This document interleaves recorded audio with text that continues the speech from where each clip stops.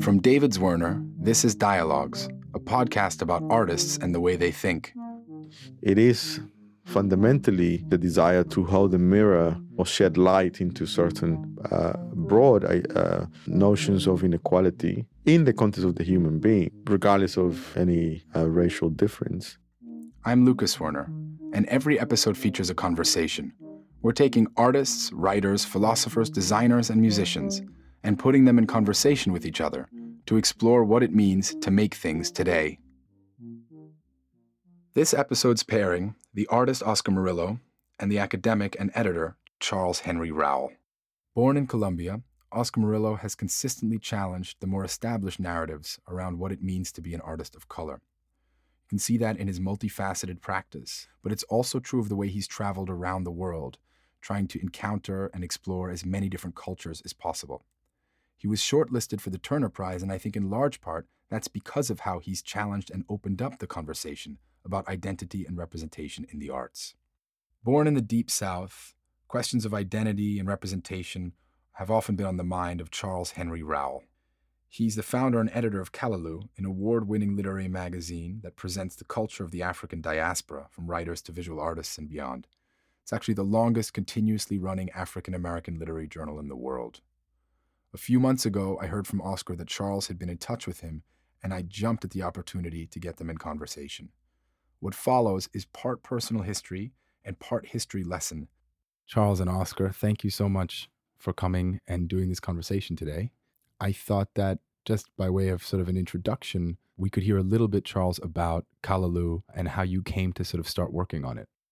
Callaloo focuses on the African diaspora, and it originally started focusing on the American South because we had no site at all for publication, even during the Black Arts Movement. So I said, those northern people don't even want us in their journals, but we must start one here also, as well as the whites in the South did not want us in their journals. So I thought, okay, I will ask the students at Southern University where I was teaching to help me with finding money for the journal. So they went around with little tin cans. So when we first started, it was very, very small and folded, no perfect binding, and focusing only on the South. So that's how we got started. But it sort of branched out from there into diaspora, right, exactly. I wanted the world to see how we already had an aesthetic, and they were talking about a Black aesthetic. The Black aesthetic for me was the music of the spirituals, the gospel, the blues. The Black aesthetic was those sermons in the church and the rhetoric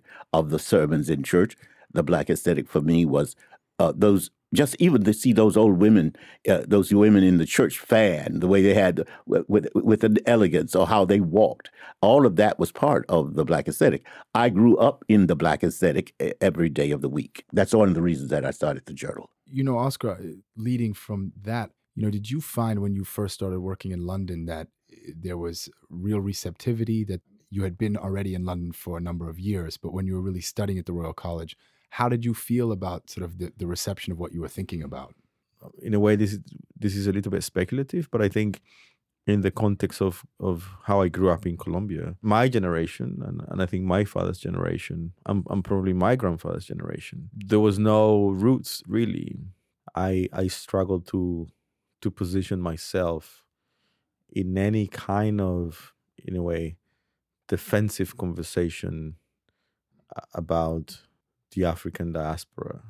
Do you think that is a possibility of that is the social class you come from? Or were you so young in Colombia before you left that you did not notice that the aesthetic and diaspora aesthetic that I'm talking about is performed in dance, in music, in ways of speaking, in ways of being in the world? No, absolutely. I think there's being a landowner equals capital of sorts, cultural capital, financial capital, primarily, and I think more importantly in the context of previous generations. And that leads to the destiny of future generations. And I think, unlike, for example, my family, we don't own any land, or we, at the very least, we don't own any important land that warrant us a kind of an important status in society. Were there other people of African ancestry who own land? Well, not in the region where I grew up. I mean, I think we still very much exist under a very oppressive, system of plantations, very much controlled by one or very few families that, of course, are not of African origin. They are of European origin. And all of these people continue to work the land of the Europeans. Of course.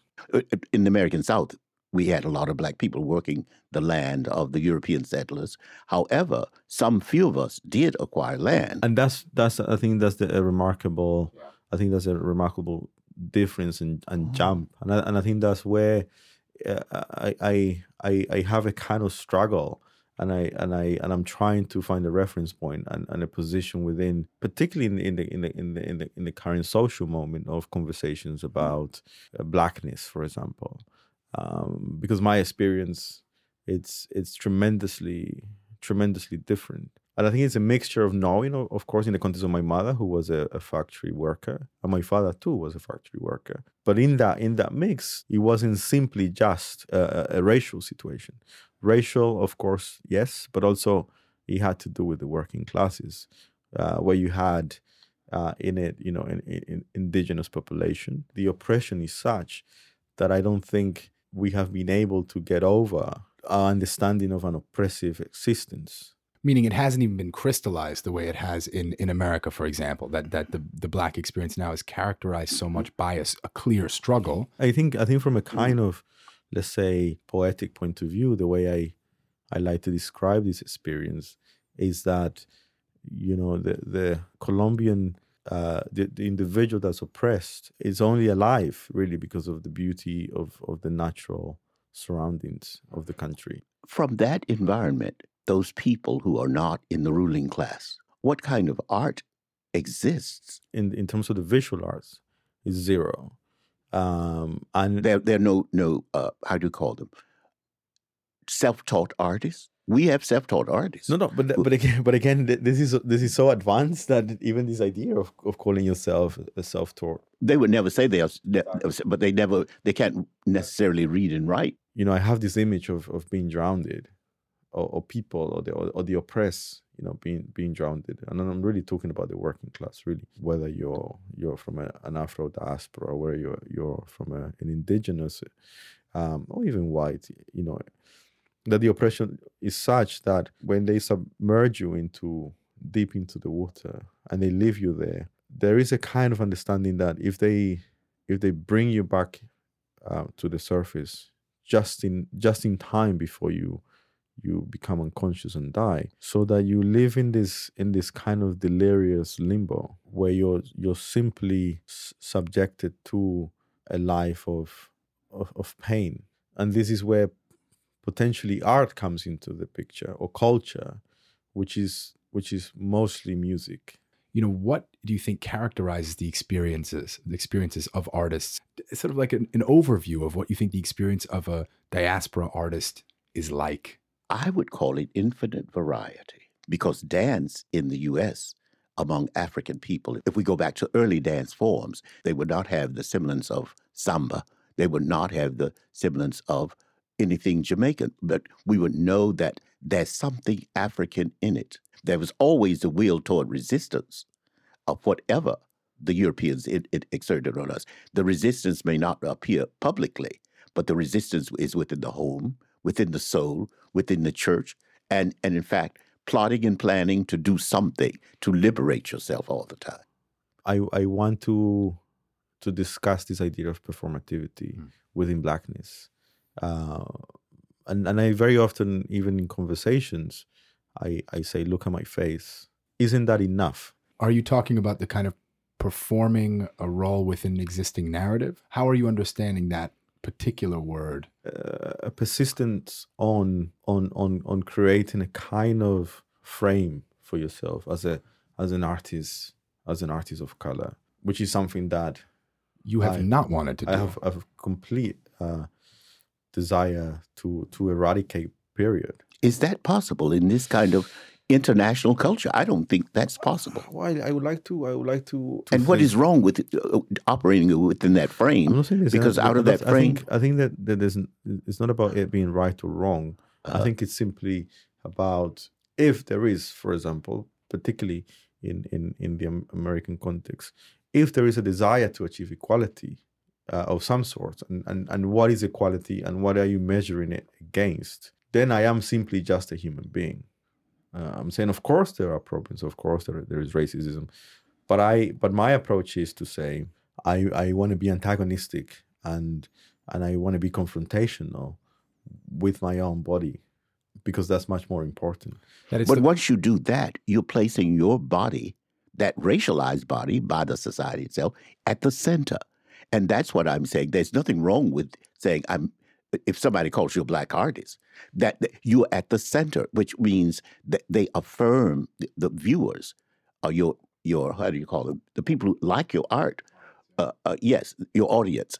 They will accept who you are in that art. But the idea is, I think, if you think about it, if you are a white male artist, people will immediately engage with you as an artist first, right? Mm-hmm. Because there are you're part of the majority, the hegemony, however you want to frame it. But what the real benefit to that is that it's your expressive action that gets considered and judged as it is for what it is. But I think the African American now wants to say this white art here, the same way they've been saying this black art here, because the white art is also racialized, right? And also in a certain class. The black art is also the same thing, but it's just that there's a failure to do what I'm advocating now, to say this is white art. In my personal experience, it was also in the image of the context in which I was growing up in.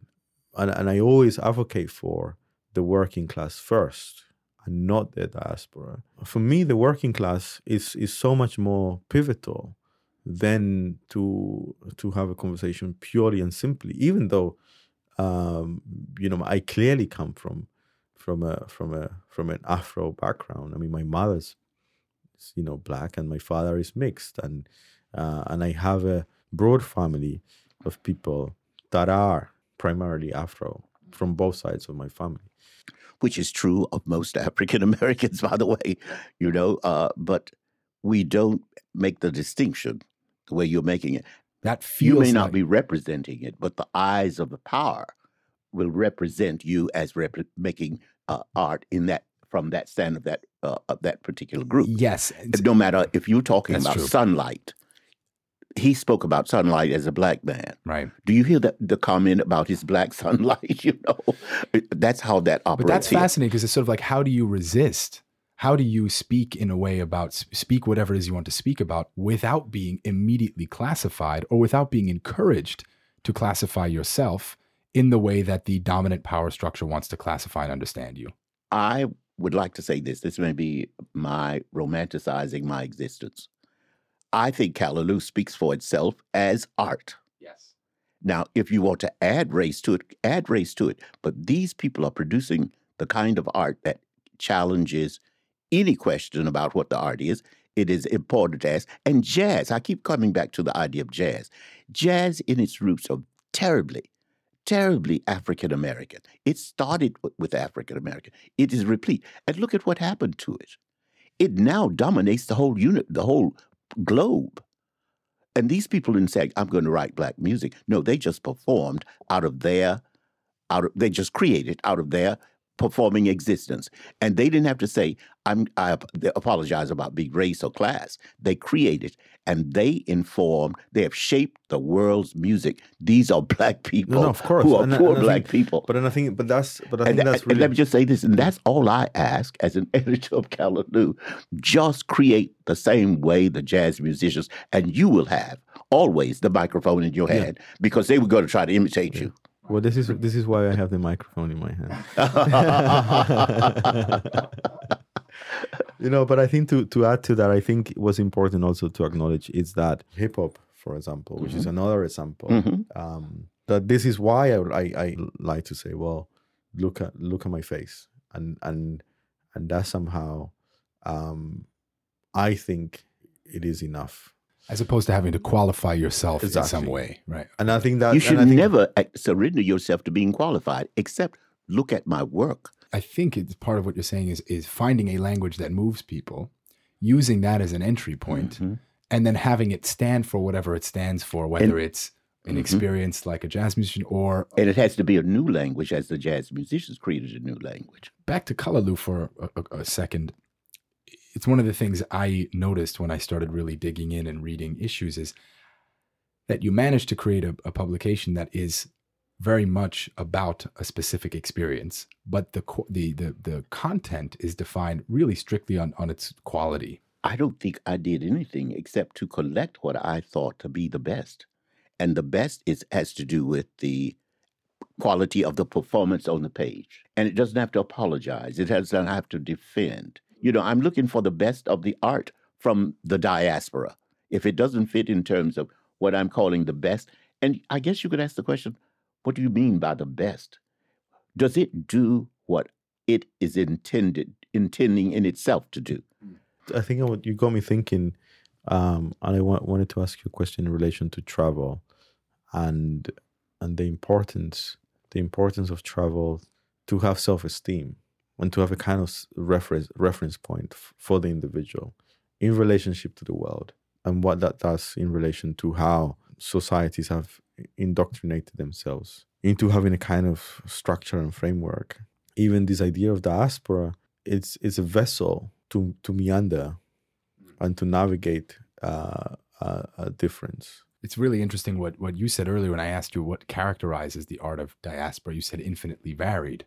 And of course, something one could say about your practice is that it is extremely varied. I mean, even the show that's currently open at the Shed is very varied. Yes. And I feel that more and more, one of the things you've resisted is being pigeonholed into one specific thing. How has travel, we know that you move around a lot.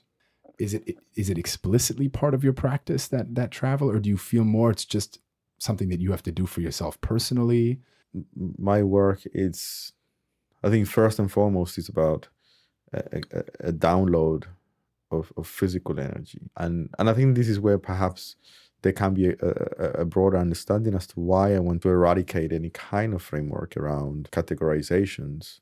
And I think it has to do also with the lack of historical belonging, even in the context of being an Afro in Colombia, where you really, apart from of course knowing a very vague history of my family, that I'm not subject and I don't have these kind of heavy roots holding me down. What he has said about himself is what I could say about all of the people that I've been collecting in Kalaloo. They are just performing themselves without worrying about what people will think about them. And in performing themselves, if they learned a little by traveling in Brazil about samba, if they have one little samba beat in a poem, that is still the world. I want to change direction just a little bit. I want to sort of talk a little bit about personal background. And so I'm curious, Charles, if you could tell us a little bit about how your aesthetics were formed, because of course, visual art has increasingly become part of Kalaloo's story. Remember, my father was a farmer, but he took great pride in organizing the land. And if I had been able to fly over in those days to see how those rows of cotton or corn, I would have said, "Oh my God, that's art." I think thinking back on it now, I knew that he was an artist too, and he always was responsible for the vegetable garden, which is a small plot of land that I could see, and he took great pride in laying out the rows of cabbages, the rows of collards, the rows of squash a certain kind of way, or tomatoes a certain kind of way. But then my mother was just the ultimate artist with her flower gardens. My father was creating these lines for necessity. My mother was creating these lines with her flowers and the variegation. Is that a word? The variegated patterns of the blossoms. She didn't put straight rows of zinnias, straight rows of petunias. These things were mixed in a certain kind of way, as one would find any kind of abstract art, because people would pass by our home and stop their cars to look at the organization. And then over from that was this orchard, fruit orchard. They would stop and look at and ask my mother, would we be able to have an apple? Would we have a pear? These are whites. And my mother was gracious. She said, of course, you may get more than one. Somehow in high school, I heard about Mr. Johnson, and I can't even remember his first name, but he taught me, my parents allowed me to go into the city to take lessons free from Mr. Johnson on drawing and watercolor. And I said, oh, I have it good. My friends are all going to have to go study, have to run off to play baseball, football. They get hurt. I could just do what I wanted to do, the beautiful things. And then when I went off to college, I did not go to study art. I was going to study horticulture and landscaping, which is what my mother was doing all the time, you know. So, but then I discovered that botany was a challenge for me, and that numbers were a challenge to me. I made C's in math.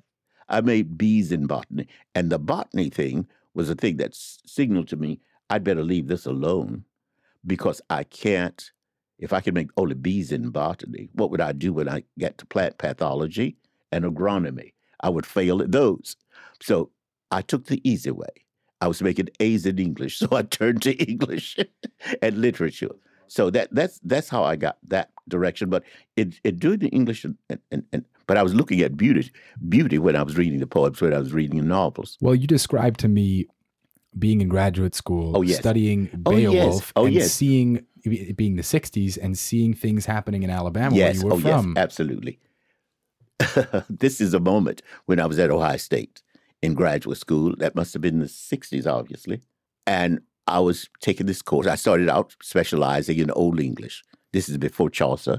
This is Anglo-Saxon, where you had Beowulf.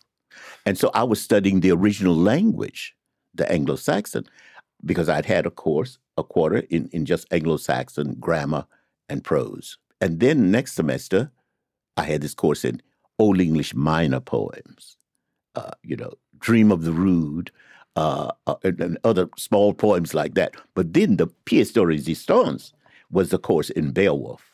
And there were 3 of us in the Beowulf class. One guy from Yale who was very snooty. And that's why I want to go there and learn how to be snooty. We met daily. And so I'd have to go home. But that one morning, before I left my apartment, I knew I had to see what was going on in television. So I flicked it on. I had about an hour to do that and get to class too. I lived across the street from the university. That morning, I got this image of these people being beaten by these policemen as they were crossing the Pettis Bridge over in Alabama, in Selma, walking over headed to Montgomery. I knew about the Civil Rights March, but I'd never seen this beating and killing of people. And I was in such shock. And here I am all headed to a class in Beowulf, translating Old English. And what I asked the question that the Bishop of Rome asked the people he had sent off to England to Christianize the Celtic people, he asked, what has Ingel to do with Christ? He was asking, why are they saving these manuscripts with this Beowulf stuff in it that has nothing to do with Christianity? So I asked myself the same question with a different way. What has my studying Beowulf to do with going home, where I knew I had to return to the South? That's what those old women in the church told me. Honey, you're going to have to come back here and help us out. You got to come back and work for the community. And I knew that I would have to do that by teaching in an all-black school, all-black university. So I turned away from Old English after that semester, but I stayed that course.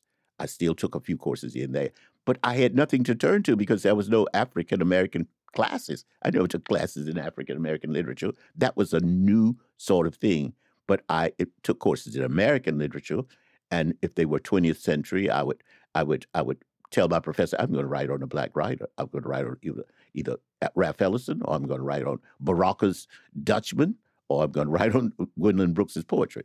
So that's what I did. That's how I got involved in African-American literature. Oscar, when you mentioned your mother, what was that in reference to in your own childhood that you learned from that relationship? Yeah, I think, I think, again, the land becomes fundamental, whereby Charles, your family were or are a landowning family, and therefore even in the context of the 50s, the 40s, or the 60s, you as a family you're living off the land, and therefore you have a kind of freedom to exist, even if it's limited, even if there are very clearly there were racial issues, and in fact, you just explained that we were not, and we are not a landowning family, whereby therefore when I say, well, how do I know that I have a kind of an alliance to my mother in a kind of an aesthetic? It's really much more in a totally unrealized way, because my mother couldn't have a garden or couldn't even have the time, because she worked 12 hours a day in a factory, 6 days a week. So there was no even a way to explore what those intricate moments of having that relationship could have been. I just know that I think probably the only example of that was when my mother went to her tailor friend to get her dresses done. And she had a kind of style. So I know that she was interested in aesthetics, but there was no beyond that. And also my mother was a great dancer too, but effectively she was a maid and she worked as a factory worker. So there was no way to really explore the self. She didn't have a way to explore the self, even if it was through, a garden or sewing, or there was no time for that. She had one day off. She had Sunday off and other 6 days of the week. She had Sunday off, but then, you have a family. Yes. I mean, I'm curious what you think about that, because like when you describe your mother, you're basically describing a woman who never had a real chance for self-expression because of extreme economic pressure. And, you're talking about a family that had to totally ingratiate yourself to a dominant white class in order to retain a certain amount of economic freedom. My parents. Your parents. And I was warring against the subjugation. Yeah, that was your subversive part, moment. Yeah. Yes. But let me just say this to you. When my parents were not peculiar, there were other black people throughout the South who owned land and who were self-sufficient in certain ways and who had to fight and protect themselves from the Klan. But so happened on the road where we lived, my father had established certain relationships with the whites on that road, and the other family was a Bradford family. Their last name was Bradford. They also established a relationship with the other white people. So no Klansmen ever came down the road where we were, because I think my father would have called the white farmers and say, you're going to have to keep them away. The same with my grandfather, his father. My grandfather created a posse when the Klan came and drove them away. Now I don't know how Edmund Rowell, who is my great-grandfather, my father's grandfather, I don't know how he acquired land, but it was acquired shortly after emancipation. I need to go to the county records to figure that out. His name was Edmund Rowell. His wife was Rachel Rowell. And so all these names, so that's what happened. And how they got the name Rowell, I assume that was a slave master with the last name Rowell. Somewhere. Not that necessarily slave master. It could have been just, I like the name Rowell. Maybe one of the last things I was hoping you would talk about, Charles, is are some of these subversive? I mean, you talked about being in a big family of 8 siblings, but what were some of the kind of indications early on that maybe you weren't going to fit into the context that existed? Well, I think it came from my public speaking in church, because the people said to my mother, Miss Jessie, her first name was Jessie, Miss Jessie, that boy's going to be a preacher. And another woman would say, no, he's going to be a fessor, meaning professor.